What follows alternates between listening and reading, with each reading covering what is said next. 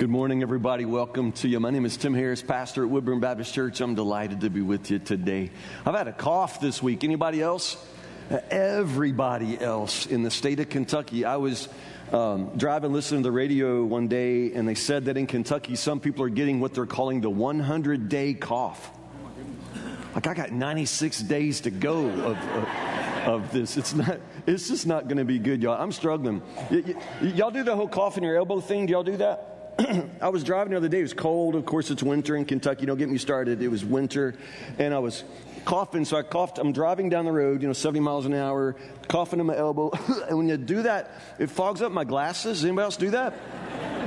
So now I'm driving, coughing. I can't see. I'm 70 miles an hour. Coming toward you probably. It's just rough. Plus, I'm married to a nurse, which I thought coming in would bring me lots of advantages, because by this point with my mama, she would have left work, to rub Vicks Vapor Rub on my feet, and make me potato soup. But Casey, I get none of that. I mean, she's a nurse, so she actually, has in her head that I'm not dying, and so I get no extra sympathy. But y'all know what they say. God has women go through labor so that they will understand how a man feels when he has a cold. Exactly right. Exactly. That's how it feels when I cough right there. Yeah. It's awful. It's true, y'all. It's just all true. Let's talk about marriage. A little bit of review from last week. In marriage, you are united by say the word, covenant. It's a covenant. It's an agreement. It's a contract, but it's much, much deeper than anything you ever experience on this earth other than this relationship with your spouse. It's a triangular covenant, we said, coming out of the book of Malachi, which means there are three partners in this covenant, and the most important partner is God, is the Lord. He is the source. He is the one who sustains this whole marriage. Everything depends upon Him. It's a triangular covenant to work together toward holiness for both and happiness for the other. Holiness for both. Marriage is not primarily about your happiness. It's about holiness. God is going to use your marriage, if you're married, God is going to use your marriage to accomplish His purposes in your life. And His purpose for your life is sanctification. It's to make you holy as He is holy. That's His purpose. His purpose in your life is not just that so that you could know love and be in love and have a family. That is not His primary purpose. His purpose is your transformation to make you like Christ. Understand? So when you're married, that purpose does not change. That the primary purpose is still God's transformation to make you like Christ. He will use your marriage to accomplish that purpose now that you're married. So understand, the purpose is holiness for both. However, I would say happiness for the other. It's not about your happiness, it's about your spouse's happiness. That should be your goal now. Holiness for both and happiness for the other. I would go on to say this as well. Hard times in marriage are lessons in learning to love well. They're opportunities to learn how to love well. Love is hard. It's very, very hard. I know Valentine's Day is in a couple of days, and I don't recommend you write that in your Valentine. Love is hard, But loving well is something that it takes us a lifetime to learn.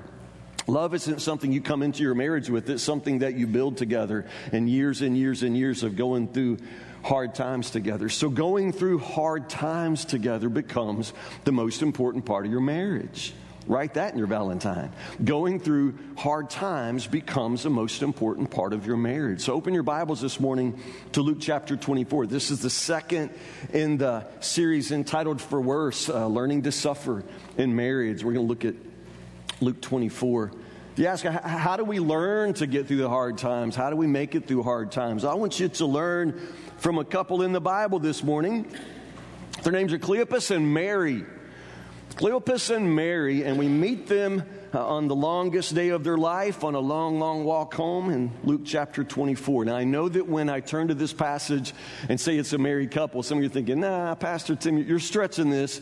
This is the disciples on the road to Emmaus, and we read this passage lots and lots of times around Easter because it's one of the stories that comes out of the Easter story. The disciples are now leaving Jerusalem, making their way home, and Jesus comes and walks with them.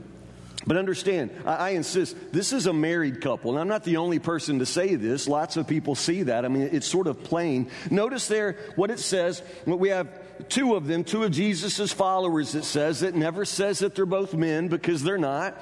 It never says that at all. But it does name one of them in verse 18. One of them's name is Cleopas or Clopas. Cleopas, verse 18, Luke chapter 24, verse 18. One of the disciples, his name is Cleopas. He's coming back from Jerusalem with another follower of Jesus, his companion. Now look over at John, real fast, John, just turn a couple of pages. John chapter 19, verse 25. The only other place that Cleopas is named is in relation to a woman who is his wife. And we find her in John chapter 19, verse 25, where?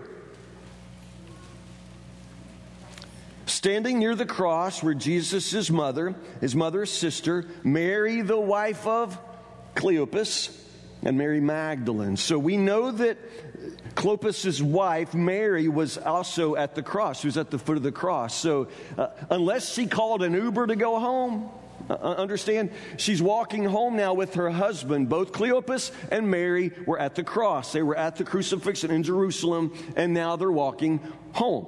Now, if you still don't understand that, then recognize at the end of this story, they live together. They're in the same house. Unless this is like a Bert and Ernie thing, they're husband and wife.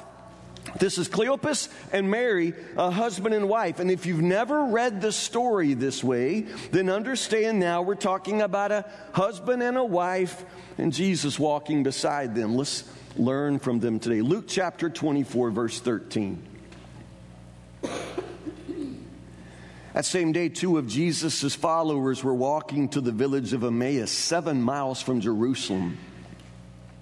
As they walked along, they were talking about everything that had happened. And as they talked and discussed these things, Jesus himself suddenly came and began walking with them, but God kept them from recognizing him.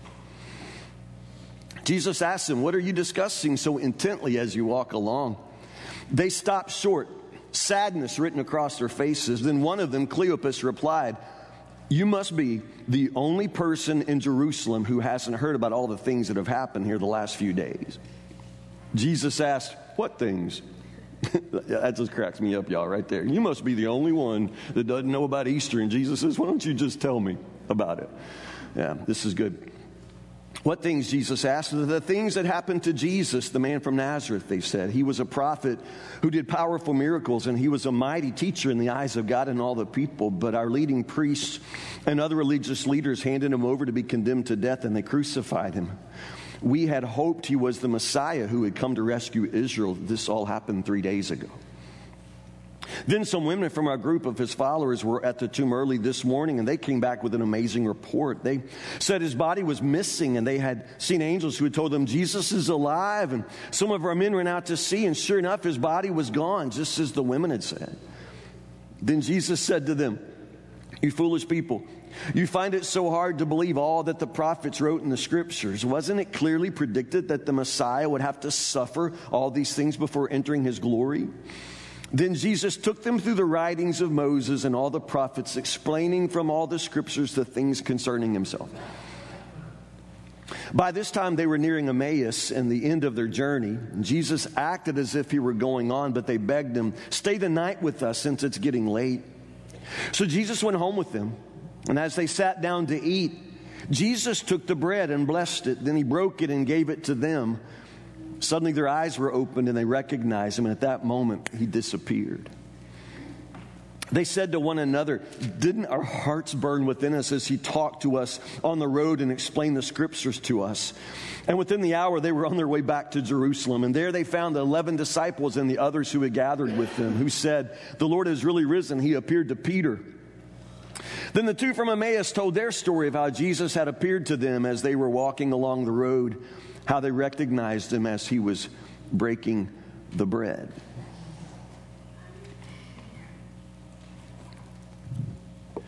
My favorite story as a kid was Alexander and the terrible, no good, very bad day. Anybody know this story? Yeah, it's a great one. How did you miss this? You people had no childhood whatsoever. I love it. I went to sleep with gum in my mouth and woke up with gum in my hair.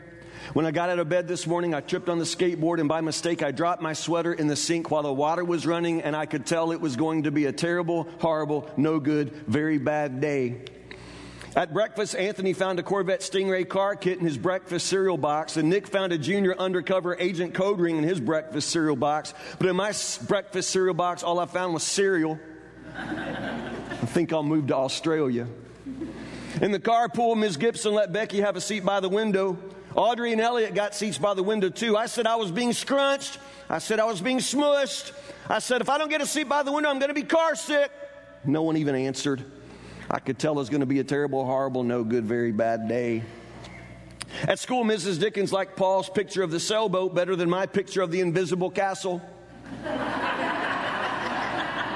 At singing time, she said I sang too loud. At counting time, she said I left out 16. Who needs 16? I could tell it was going to be a terrible, horrible, no good, very bad day. I could tell because Paul said I wasn't his best friend anymore. He said that Philip Parker was his best friend and that Albert Moyo was his next best friend and that I was only his third best friend. I hope you sit on a tack, I said to Paul. I hope the next time you get a double-decker strawberry ice cream cone, the ice cream part falls off the cone part and lands in Australia. There were 2 cupcakes in Philip Parker's lunch bag, and Albert got a Hershey bar with almonds, and Paul's mother gave him a piece of jelly roll that had little coconut sprinkles on the top. Guess whose mother forgot to put in dessert? It was a terrible, horrible, no good, very bad day. That's a good book. I told y'all that's a good book. It's a good book because have you not had days like that? Have you just not had days like that? Days like that are always hard, but I guess what they don't always tell you is you're going to have days like that after you're married too.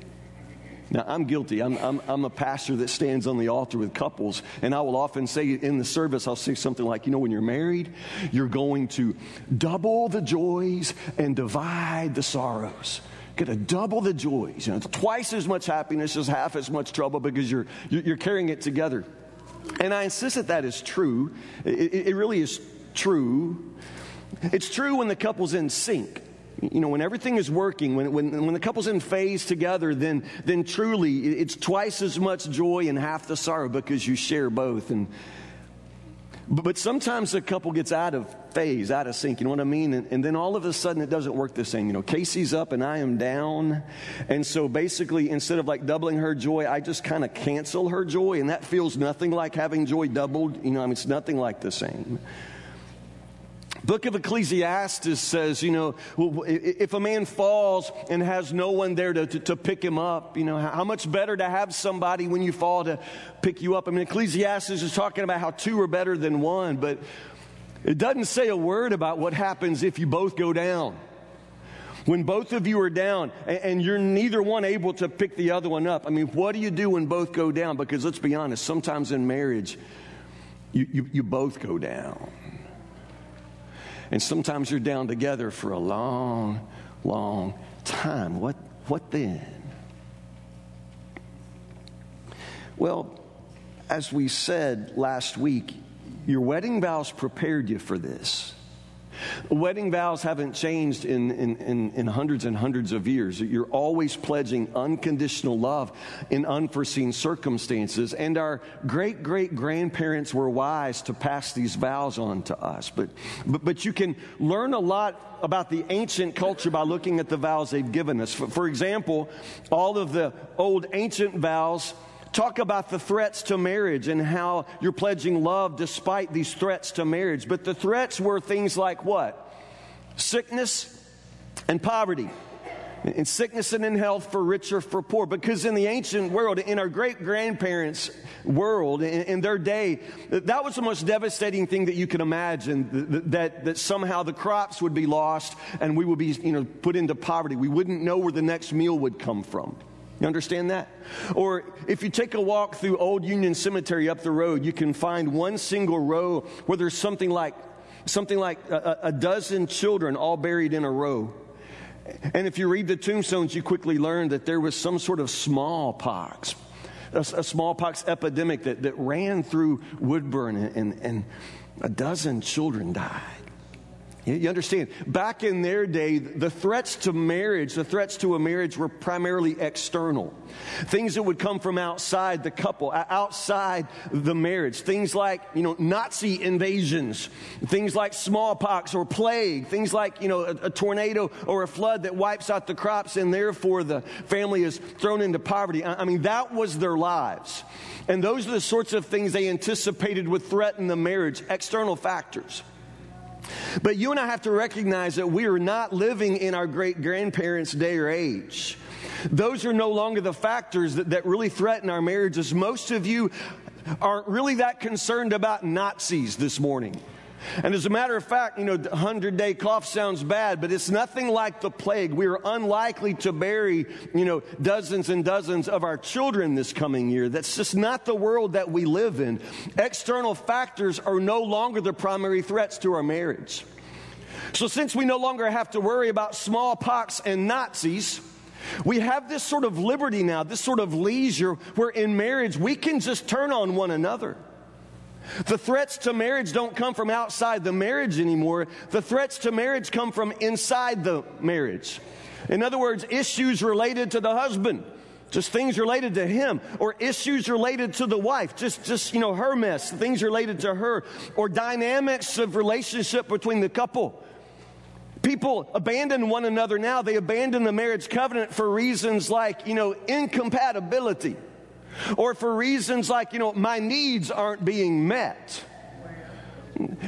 Imagine if we had to make marriage vows now that reflect the kinds of threats we're going to have. You would have to promise to love each other through unemployment, through depression and anxiety. You understand? These are the things that we face. These are our threats. I promise to love you through the South Beach diet, through the paleo diet, through Weight Watchers. Understand? Our trials, our threats are very, very different. I promise to love you through your pornography habit. You understand? Internal factors are now larger threats because we really don't have any large external threats. We have a tremendous leisure to turn on one another, to abandon one another. It's devastating. Now, I mentioned Clopas and Mary, the couple on the road home from Emmaus. Recognize that for them, they are experiencing a trial, a threat, so to speak. But understand they're going through it together, and it's an external threat. For them, they were followers of Jesus, close followers of Jesus, all the way to the cross, mind you. But they watched him die. And now they are walking home hopeless, dejected, with no real idea what happens next. But understand, that's an external threat. It's not the kind of threat that you and I would face. Our threats are more internal. Okay, let's talk about them a second. First off, some of you are still saying, what? Don't be telling me it's a husband and wife. It says up at the top, 2 of Jesus' followers, 2 disciples. Well, read your Bible. The New Testament, it is not uncommon to refer to women as disciples. Now, I'm not saying that any of those 12 disciples that are most famous, they're all men. They're named. We know that they're men. Some of them were married. They had wives. But I'm telling you that there were other disciples throughout the New Testament that followed Jesus, not all of them named and not all of them men. So it is very possible to apply the word disciple to a woman. Actually, in this case, it doesn't even do that. Verse 13, the Greek just says that day 2 of them, meaning 2 of Jesus' followers, were walking to the village of Emmaus. Why doesn't it just come out and tell us that they're married, though? Wouldn't we like to know that? Why doesn't it say Mr. and Mrs. Clopas walking home? Holding hands, stop for supper at the Cracker Barrel, like, all couples do. Why doesn't it give us that information? Why doesn't it tell us they're married? Well, honestly, there's enough in the text. It's not like it's a secret. It's not hiding it. They live together. They invite them in their house. But the other thing, please understand, don't miss this. The fact that they're married is not the most important thing in the story. It's not the most important thing. These 2 are identified primarily by their relationship to Christ and not their relationship to each other. Maybe there's a lesson right there. Maybe there's a lesson right there. If you want to know anything about Clopas and Mary, maybe the first question you ask is not tell me how you 2 met, but tell me how you met Jesus. Maybe the relationship to Jesus is the most important relationship here. I would argue that it is, and I would also say this about you. Your marriage is not your life. Christ is your life. Your marriage is not your life. Now, when marriage is good, you don't have to say this because people don't even think much about marriage. It's good. You just take it for granted. It's good. You share life together. You go to bed together. You wake up together. You just sort of go through, and it's good. It's awfully good. And for that reason, you don't think a lot about the marriage. But when marriage is bad, when you're suffering together or when you're suffering alone in your marriage, suddenly that marriage becomes the focus of everything because it's pain. It's like the thorn in your side. It's like the rock in your shoe. And every single step makes you ache. Everything reminds you of your unhappiness. Everything reminds you of her nagging and his unbroken promises. Everything reminds you of the pain. You know what I mean? And you become very, very focused on the marriage. But maybe, honestly, that's part of your problem. Maybe you need to pull back just a little bit and put some things back in perspective. Your marriage is not your life. Your husband is not your life. Christ is your life. Your wife is not your life. Now, I love my wife more than anything, and as much as we joke, and I joke about her, I think you all know this woman is very, very important to me. I love her, but she is not my life. Christ is my life. I don't expect my wife to meet all of my needs because there is not any one human being on earth who can satisfy all of my needs. Only Christ can satisfy my heart. And if I come into my marriage, if I come to my wife as some sort of empty man wanting her to fill me up, I'm only going to know disappointment. She can't do it. And she's a mighty good woman, but she can't do it. Do you understand? Because she was never created to do that. Christ is the one who fills me up. Christ is the one who satisfies my desires. Christ is Lord of my heart.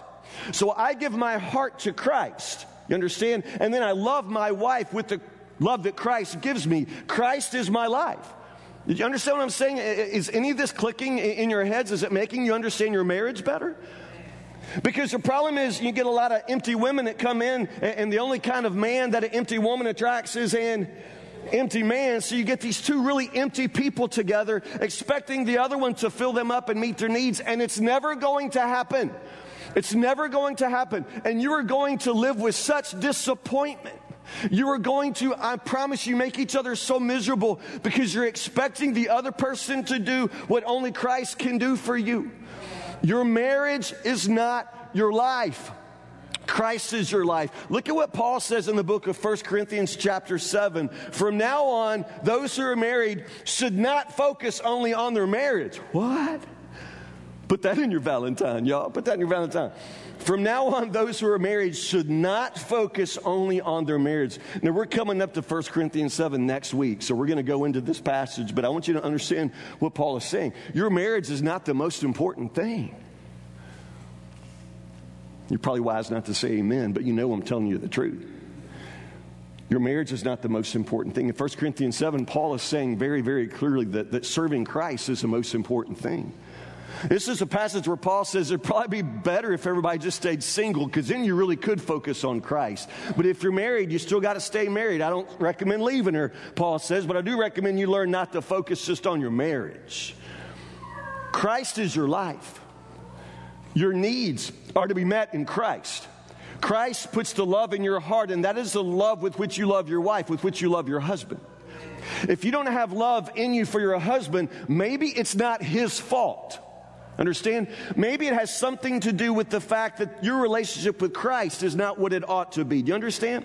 If you don't have love in your heart for your wife, maybe it's not her fault. Maybe the problem is you've gotten too far from the very source of love itself. Where love comes from, it comes from Christ. So Clopas and Mary are identified here as disciples, just two disciples. What if you started just thinking like that you and your spouse are just two disciples? You're two disciples first. First. So your wife, her duty, her aim. In other words, what you want her to do more than anything is to run after Christ, not run after you. Now that means she can't be your mama. She's not going to leave work and come and rub Vicks Vapor Rub on your feet when you cough. It wouldn't hurt, but she won't. Yeah, you know, I shoot a sermon in the head every time I do something like that. Huh? Yeah. It wouldn't, but your wife needs to serve the Lord and not serve you. Understand? And your husband, he needs to be more in love with Jesus than he is with you, because if he's more in love with Jesus, you're going to find an incredible love in his heart for you. So as a couple, why don't you be disciples first? Why don't you make your relationship with Christ the most important relationship in the house? And why don't you try to love Jesus more than you love him? Why don't you just try that? Honestly, just since last week, I've had so many of you pull me aside in the hallway and said, Pastor Tim, just let me tell you, we've been through what you're talking about. Me and my husband, me and my wife, we've been through the awful times. But then they all tell me the same story. They'll say, Pastor Tim, but here's what happened. You know, I was just one day, I went to the Lord and I was praying, and I just felt like the Lord said, you know what, forget about your husband, just focus on me. I'll take care of your husband. I'll take care of your wife. You just focus on me. And person after person after person tells me that was a turning point. When they stopped trying to fix their husband and they just started trying to fix their own eyes on Jesus, you understand? Because if there's any hope for this thing, it comes from Jesus, not in your ability to fix him. Because if you could have fixed him, you'd have fixed him on prom night, 1974. Right? If you could have fixed her, if there was a switch you could flip on her back somewhere and she quit nagging, you'd have found that switch a long time ago. Now, you're not going to fix them. Transformation is a spiritual process, and Jesus does that. You're not Jesus. Why don't you focus on Jesus? Let Jesus take care of your spouse. Let Jesus take care of your marriage. See, here's the thing. This is absolutely the amazing part. As they talked and discussed these things, Jesus himself came and began walking with them, but God kept them from recognizing him. He asked them, what are you discussing so intently as you walk along? And they stopped short. Sadness written across their faces. Okay, and then for the rest of this story, what happens? They walk with Jesus for the longest time. This long, long walk home on the worst day of their life. They're walking with Jesus, and they don't even know it. They don't even know it. Let me say this, and some of you are gonna sort of have to think about this. It is possible to walk with Jesus without joy or hope. It's possible, but not normal. It's possible to walk with Jesus without joy or hope. Some of you are proving this. Now, I recognize that's a contradiction. Jesus brings joy. Jesus brings hope. But some of you, honestly, you walk with Jesus to some degree, but you don't have joy or hope. And I want you to know that's not normal. That's not normal. There's something disconnected. There's something contradicting your spiritual life here. There's something profoundly wrong when you walk with Jesus, even in marriage, but you don't have joy or hope. But Clopas and Mary, it's exactly what they do. They do it for some period of time. They stop short. Sadness written across their faces. Verse 18, then one of them, Clopas, replies, you must be the only person in Jerusalem who doesn't know all the things that have happened here the last few days. And Jesus asks a question. Remember the Harris rule of biblical interpretation. Whenever Jesus asks a question, it's not because there's something he doesn't know. When Jesus asks a question, it is always, always to help us understand what we don't know. Now, here's the situation here. They absolutely think they know more than Jesus.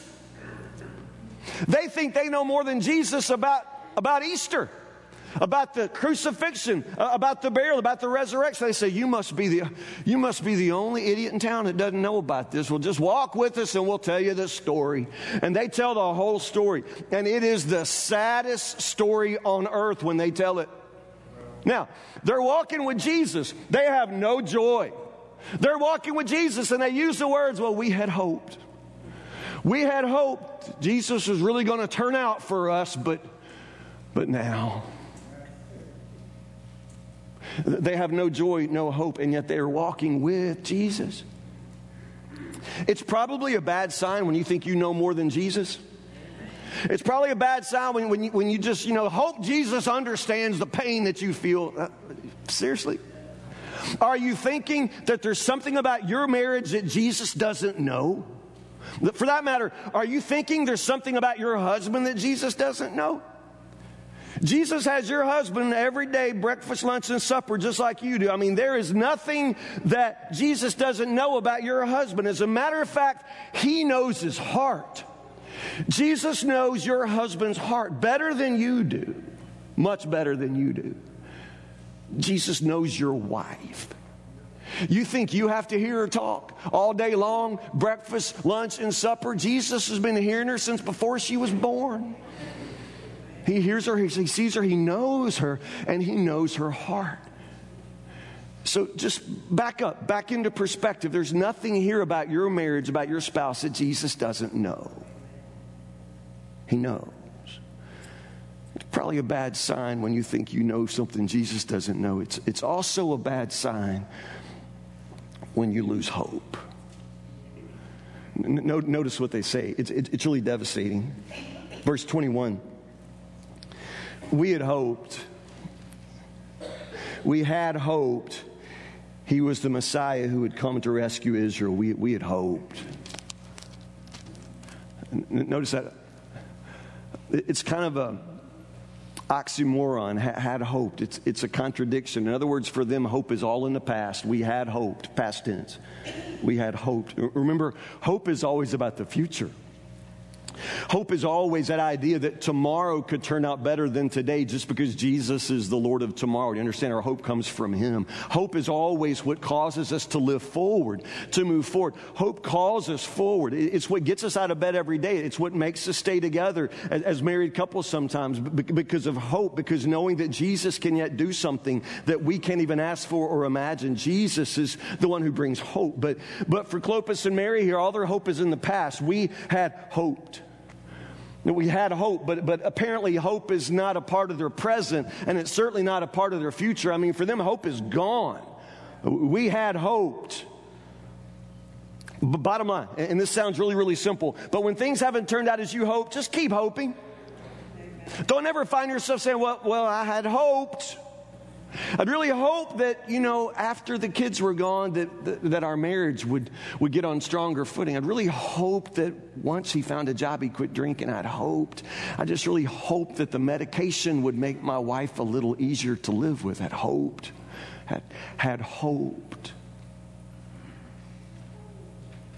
Just keep hoping. Just keep hoping. Because here's the thing. Clopas and Mary, they had hoped. They had hoped that Jesus was really going to turn out to be something. And now for them, it's all in the past. But they don't even seem to recognize He's right there. He's right there. And right now, in your marriage, you not understand, Jesus is right there. You don't see Him, you don't feel the joy, you don't feel the hope, but He's right there. And because He is there, you can have joy and you can have hope. Jesus is there. He is right there. An amazing thing happens, and it always happens this way. Verse 25 is a turning point. When's the turning point? When they stop talking and they start listening to Jesus. When they tell the story, y'all, it's a sad story. And the more they tell it, the sadder it gets. They're all about, we had hope. And then he died. Are you the only one that doesn't know he's dead? He's so dead. I watched him die. Oh, you should have been there, stranger. He died. On the cross, he died. You should have been there. If you could have seen him, you'd know he's dead. And Jesus said, can I talk for a minute now? Can I talk now? And then Jesus tells him the very same story back. Do you see that? He tells them the same story back. But when Jesus tells the story, it ain't sad. Explain that. When Jesus tells the story, it changes everything. When Jesus tells the story, this becomes a story of glory. I mean, this changes everything. And within an hour, they're running back to town telling the same story, only this time there's joy written all over their face. It's the same story. Only this time Jesus is in the middle of it. Understand? Jesus goes back and he tells the story, but when Jesus tells the story, he tells the story with himself at the center of it. Now, you got a marriage story to tell, and every time you tell it, it's so sad. If you only knew my wife. Oh, if you only knew. Oh, I just want to take the pillow and put it over her. Oh, if you only knew my husband. Oh, if you only knew my husband. Oh, yeah. You know, every time you tell your marriage story, you would make the best country song ever. But why don't you stop telling that story? And why don't you ask Jesus to tell this story back to you? Why don't you let Jesus tell you the story of your marriage the way he sees it? It just might change your whole tune. When you tell this story, the sadness is written across your face, but when Jesus tells the story, you're back into town with joy. Maybe you need to let Jesus tell you your story back to you. Put him in the middle of it. One more thing. It's a small thing, but don't miss it. Verse 28, by the time they were nearing Emmaus, the end of their journey, Jesus acted as if he were going on, but they begged him, stay with us. And it's getting late, so he went home with them. As they sat down to eat, Jesus took the bread and blessed it, then he broke it and gave it to them. Now, what's that sound like? It sounds like the Last Supper. It sounds like the Lord's Supper, but don't miss just sort of what goes on here. There are cultural norms when you're in somebody's house. And Jesus is invited, he's begged to stay in their house as a guest. He comes in as a guest at their table. And there are norms. There are things that a guest does and things that the host would do. And Jesus switches the script there. Do you see that? Because Jesus comes in as a guest, they invite him in, but once he is in their house at their table, he takes over. Jesus begins acting like the master of the house. Jesus takes the bread and Jesus breaks it and Jesus blesses it as if it's his bread to break and bless, as if it's his table to preside over. Understand? And then Jesus takes the bread and Jesus starts serving everybody at the table as if, he's the one in charge, as if he is the one who gets to serve, as if he's, the master of the house. What's the lesson? Yeah. That house that Jesus enters, that house he will rule. Do you understand? Because he doesn't do anything else. Some of us invite Jesus into our families, invite him into our homes, into our marriages, but we just want him to stay up front in the guest quarters, stay in the guest room, and then we want to still be master of the house. We still want to be in charge. It doesn't work that way. If Jesus is going to come into your marriage, he's going to need to rule your marriage. He's going to need to rule both of your hearts. If Jesus is going to come into your house at all, understand that he's got to be the master of your house. He's not just going to come in as some sort of invited guest. You sit over there. Now it might be time for you to leave. You understand? No. When he comes into the house, he rules the house.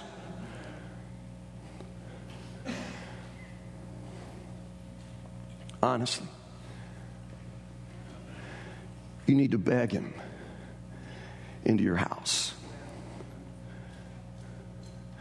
You need to beg him into your marriage. Now, when he steps in, things have got to change because you won't be in control anymore. I know that you keep telling the same old sad story, and that story puts you in the middle every time. That doesn't it, ma'am? When you tell this story, in the very middle of that story is your pain, your disappointment, what you were entitled to, how your husband has failed you. I mean, every time you tell the story, sir, it's the same old story about how she's cold as ice and has nothing to do with you and you just can't take it. Every time you tell the story, you're at the center of it. And I promise you, every time you tell the story with yourself at the center of it, it's going to be a sad story. Won't you let Jesus in? Make him the center. Won't you make the story of your marriage a story about Jesus working in the lives of two very, very imperfect people and how he can turn that life into something glorious? Well, why don't you let Jesus tell the story back to you? Why don't you bring him into your house, into your marriage, at the table right there? Why don't you let him rule? He will be the master of your house. He will be the Lord of your marriage. But you have to invite him in. Pray with me.